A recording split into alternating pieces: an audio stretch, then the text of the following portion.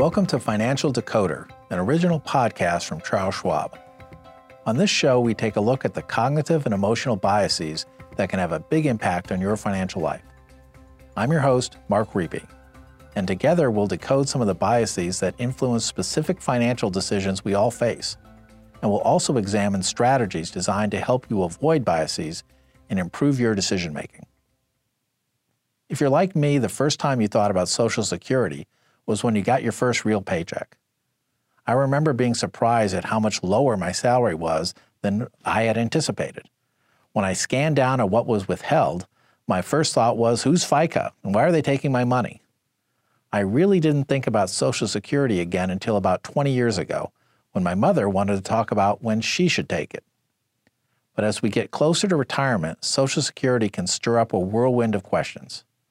It's a complex issue with many decision points, and one of the biggest is when to start taking it. There's no single correct answer, but today we'll shine a light on the biases that can cloud the process. We'll also offer ideas to help you formulate the decision that's right for you. It's common for people to take Social Security at the earliest possible age, which is 62 for most people. And there are many good reasons for that. For example, if your health is below average, or if you have a higher earning spouse who can delay claiming, or if you need that Social Security check to help cover your basic living expenses because of a change in circumstances, like if you're terminated from your job or if you quit work to care for a loved one. But what if you have more flexibility when it comes to timing and sources of income? This is one of those key decision points.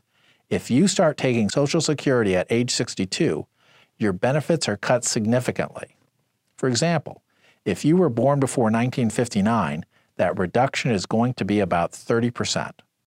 Social Security bases the payout on calculations that estimate how long recipients are likely to live and how long they'll receive checks. If you start taking it early, your checks will be smaller because you're collecting those checks for potentially a longer period of time. And this decrease in your check is forever, no matter how long you live. If your spouse claims against your Social Security, then your spouse's check is also decreased forever. There are many biases that contribute to the desire to claim right away, but I want to focus on three of them: loss aversion, present bias, and reference points. Let's start with loss aversion. It's a simple concept. People don't like losses. If you're like most people, a $1,000 loss hurts about twice as much as the positive feeling you would experience from a $1,000 gain. So how does that work in the context of your Social Security decision? Even though you know you'll be rewarded if you choose to wait, in the moment, it can feel like a loss because you could be getting a check, but you aren't. Loss aversion can be especially harmful when combined with present bias, which is the tendency we all have to far prefer a reward today versus waiting for one tomorrow. Social Security is essentially an annuity, and that means that you'll receive payments for the rest of your life, no matter how long you live. And if you delay, every payment will be larger. Present bias causes people to discount the future far too much. In the context of the Social Security decision, they act as if those payments in the far-off years are nearly worthless, when in fact, they can be quite valuable. The final bias is reference points, which refers to the tendency for people to fixate on arbitrary points, and any deviation from those points seems like a gain or loss. Think of the marathon runner who sets a goal to complete the race in 4 hours. If the runner fails to hit that magic 4-hour point and finishes, let's say, in 4:01, she's really disappointed. Far more disappointed than the pleasure she would feel if she beat the 4-hour time by, say, 1 minute and finished at 3:59. Now, 4:01 and 3:59 are practically the same time, but the psychological gap between the two is huge. Reference points matter when deciding how soon to take Social Security because our government has, in effect, built in a reference point, and that is age 62, the earliest age you can collect. In fact, 30% of people start collecting at 62, making it the most frequent age to claim benefits. Think about the person who's been fixated on 62 as the claiming date, either because he's always heard that was the date you could start collecting, or knew other people who started collecting at 62. For him, any start date past 62 seems like a loss. And as we know, people really hate losses.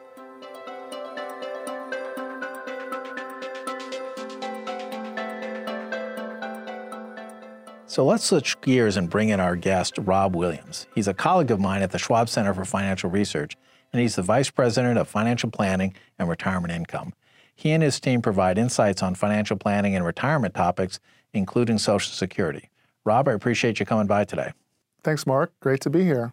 So let's start out with the fact that if you claim benefits sooner, your checks are lower than if you claim benefits later. How long does it take to break even once you delay withdrawing? Thanks, Mark. That's a great place to start. And as you said, if you start taking Social Security earlier than your full retirement age, it does reduce your monthly check. But that's because you're receiving Social Security checks for a longer time. On the other hand, taking Social Security later means receiving fewer checks during your lifetime, but the checks will be a lot larger. So the break even is the age when you start to come out ahead in the cumulative benefits you receive if you wait. And it's tempting to get deep into the math, but a quick example should give us the idea. If you wait until age 66 to claim benefits versus taking it at age 62, you'll break even at around age 76. So that's more than a decade before you'll start to see the payoff from waiting. So where did 76 come from? Well, that just comes from the math, and it comes from the Social Security Administration, who's planned it so that in theory, the break-even point is about the average American's life expectancy.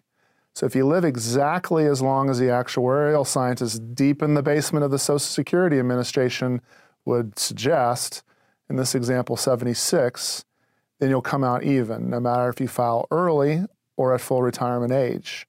The benefit to waiting kicks in if you live longer than what the actuarial scientists project. So every check will be bigger and you'll receive more income over time. So if I was going to claim at 62, but instead I wait until 66, it's going to take me until 76, another 10 years to break even. So that's about a 14-year time period there. That seems like a long time. I hear those numbers and I can see why so many people are eager to start collecting as early as they can, especially given our earlier discussion about present bias. Is it reasonable for people to expect that they'll be living that long? Well, it's understandable, and this is certainly one of the major biases. For a lot of people, including me, waiting any length of time to receive a benefit can seem like forever.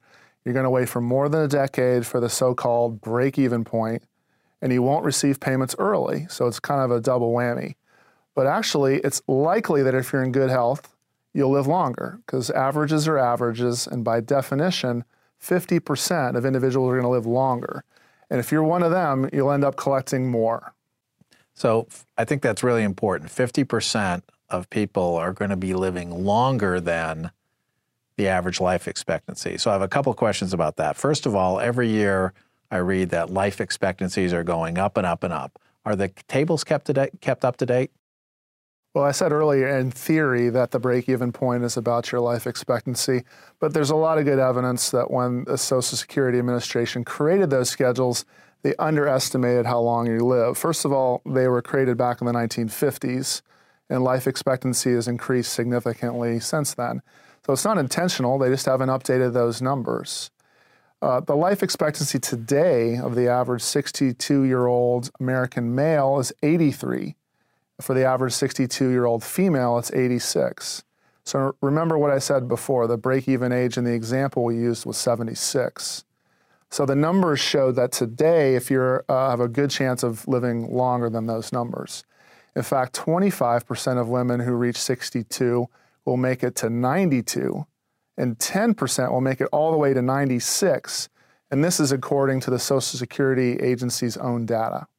So, follow-up question on that. Are there any patterns in longevity that people should be aware of when they're thinking about this decision?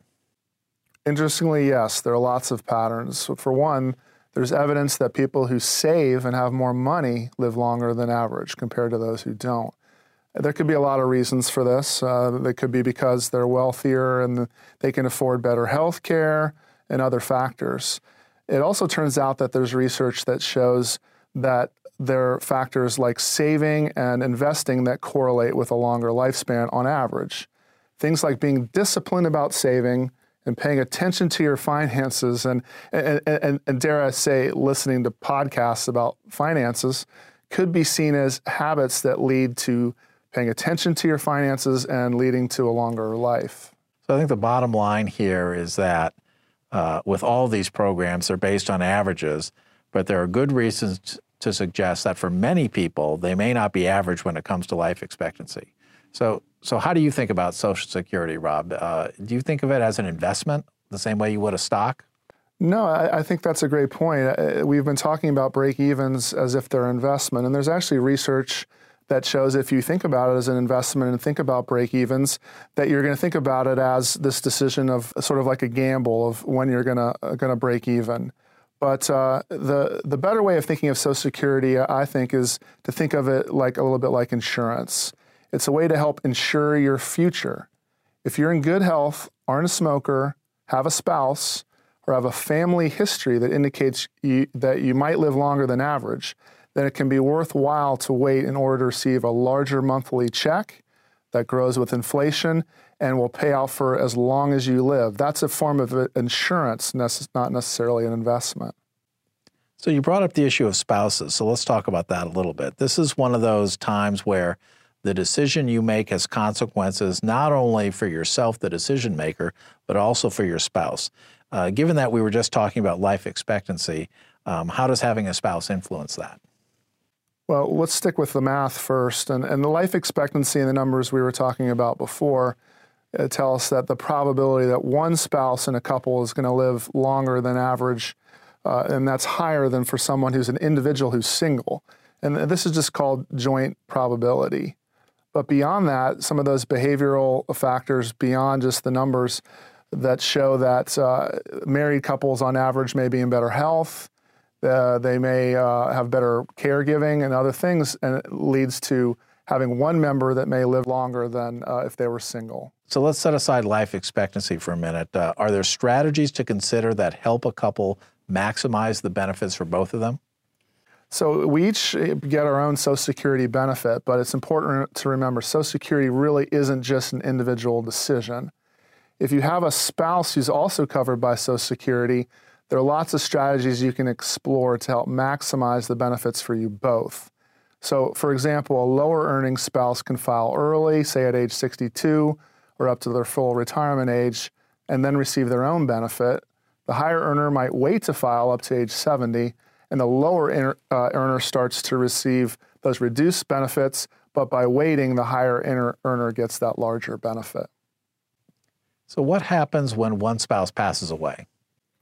This is one of the most important insurance features in Social Security. So the surviving spouse is entitled to a survivor benefit, which is equal to the full amount their spouse was getting. So if the lower earner is the survival, that bump up to the survivor benefit can be significant. So if you're the higher earning spouse, the survivor benefits are reason enough, we think, to consider waiting if you can. The longer you wait, the higher the survivor benefit for your spouse. This is a especially valuable benefit for women and husbands. If you have a spouse and choose to file early, that's a decision that might impact your spouse. So consider women who tend to live longer than average. That's just a hard reality of the statistics. So that spousal benefit for the survivor is a really important feature in Social Security. So how does this all play out if you're divorced? I got to imagine there are rules for filing against your former spouse's benefits. Well, an unmarried ex-spouse can claim based on their former spouse's benefits if they were married for at least 10 years. So the ex-spouse is entitled to the benefits equal to 50% of what the former spouse received or would receive if it's greater than their own benefit. This doesn't impact the higher earning former spouse's benefits at all. Rob, we've made the case for not taking Social Security at the earliest possible age. But what about the other side of the spectrum? By that I mean, is there an age by which you absolutely should be taking Social Security no matter what? Well, the maximum age is age 70, so there's no reason to wait. I suppose you could, but there's no reason that I can imagine where you wouldn't claim your benefits at least age 70. All right, so we've got the endpoint settled. Definitely start taking it at age 70. If possible, avoid taking it at 62. And we've laid out the conditions where filing that early would make sense. If you're in poor health, if you have a higher earning spouse who can delay filing, or if you simply need the benefit as soon as possible to cover your living expenses. But now let's talk a little bit about what are some steps for people to use to figure out where they should land between those two extremes of 62 and 70. Great. I think here are 3 points to consider. And the first is, are you or your spouse, if you're married, in average or good health? If you are, there's a really good chance you're going to live longer than average. And the benefits of waiting for a higher benefit can pay off significantly later in retirement. As we discussed, it can be really difficult to keep an eye on our future selves when today is right in front of us. But the 3 biggest risks in retirement are living longer than expected, not having saved enough, and experiencing market risk in your portfolio. Social Security is really handy because it can help with each of those risks. So let me jump in there and talk a little bit about market risk. That's a term we haven't used before. Elaborate a little bit on what that means. Yeah, sure. Market risk is, for retirement, we usually have a number of different income sources we could tap for retirement. And some of those are what we would call guaranteed or protected sources of income or cash flow. Social Security is one of those. It's paid by the U.S. government. And we probably have some retirement savings. So if you're an investor and have retirement savings, you're exposed to market risk, of course, which is the potential that stocks or other investments, they can fall in value, impacting your income, impacting your retirement. Because Social Security is paid by the government, it isn't connected to or affected by, say, rising or falling interest rates or the stock market. It's insulated from market risk. Okay, so what do we need to think about if filing at 62 is looking good? Well, that brings me to the second point, which is, can you afford to wait? If you can, we suggest don't anchor to the age 62 because you've heard that someone that you know retired at 62, or worry that you'll regret not taking the money now. Aim for at least full retirement age if you can, between age 66 and 67, depending on your date of birth, and work, save, plan accordingly. You may choose or even be forced to retire early, but consider, are there other ways you can work to save or make it easier to wait until your full retirement age? And look at those options and plan ahead for the alternatives. So, Rob, you use the term full retirement age. That's not a term we hear often. I'm guessing it has a specific meaning within the context of Social Security. Right. Full retirement age is just that age we talked about where you're first eligible to receive your full or unreduced retirement Social Security benefit. So it's that age that Social Security bases your benefit on, and if you retire earlier than that, your benefit is reduced, and if you retire later than that, up to age 70, you get a credit and your benefit is increased. So your first point was about longevity. Your second point was to wait as long as possible before you start claiming. What's the third point? Well, the third point is to think about Social Security not just in isolation. Retirement has a lot of moving pieces in it. It can seem very complex, but think about how your savings fit in with Social Security in a coordinated retirement plan. Retirement for most people is going to have several parts. Social Security is only one. So work with a financial planner and consider Social Security and when to take it within the context of the rest of your personal retirement plan. So, Rob, what do you say when people point out that, you should take Social Security as soon as possible because the system is going broke and you want to collect as much as you can as soon as you can? Well, that's an understandable question. And I don't know, Mark, maybe you can tell us if there's a behavioral bias for having low confidence in government. I mean, that's really what we need to see to make sure Social Security remains in place and paying what we expect. But seriously, I mean, I think that the program, it certainly has funding challenges. They're well publicized.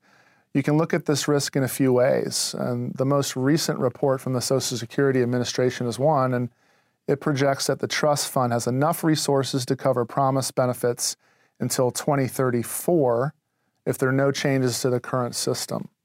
And thereafter, scheduled Social Security taxes are projected to pay about 3/4 of benefits until 2092 in the current system. So that's the current system and the current rules.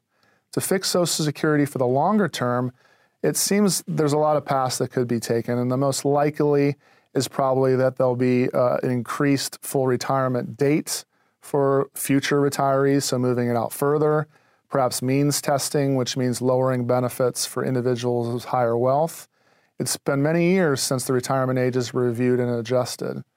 But either way, it seems unlikely that the Social Security Administration, under most scenarios, would significantly change the payment structure for current or soon-to-be retirees. And I don't want to just say that. I think there's some precedent for this thinking. For example, back in 1982 and 83, really when the law was passed, the Social Security system was projected to run out of money, and laws were changed to make adjustments. So the taxes on benefits were increased. The full retirement age was gradually increased over time. Coverage was expanded to new federal employees, which meant more people were paying into the Social Security system. But the key point then was that the benefits were changed for future retirees, but had no impact on current retirees or those that were coming close to retiring. Well, thanks, Rob. We appreciate you coming by to help decode some of the complexity of the Social Security system. Thank you, Mark.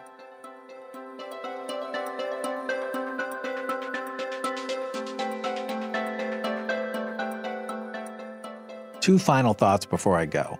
First, the point of this episode isn't to tell you when exactly to start taking Social Security, but rather to share solid information so that you understand the costs associated with every option. My advice is to not automatically default to the somewhat arbitrary ages built into a government program. Take the time to consider your own circumstances and make the decision that's best for your situation. While that may seem like an obvious suggestion, many people clearly aren't following it. Second, Social Security is very complex. There are over 2,700 rules just around claiming, and sorting through complicated information all over the web can seem overwhelming. That's why we've built a library of easy-to-understand material that covers what you need to know when planning for claiming your benefits. Check it out at schwab.com/Social Security. And if you're interested in learning more about loss aversion or present bias, listen to Schwab's Choiceology podcast at schwab.com/podcast, or just search for Choiceology. Thanks for listening, and if you've enjoyed this episode, consider leaving us a review on Apple Podcasts or your listening app.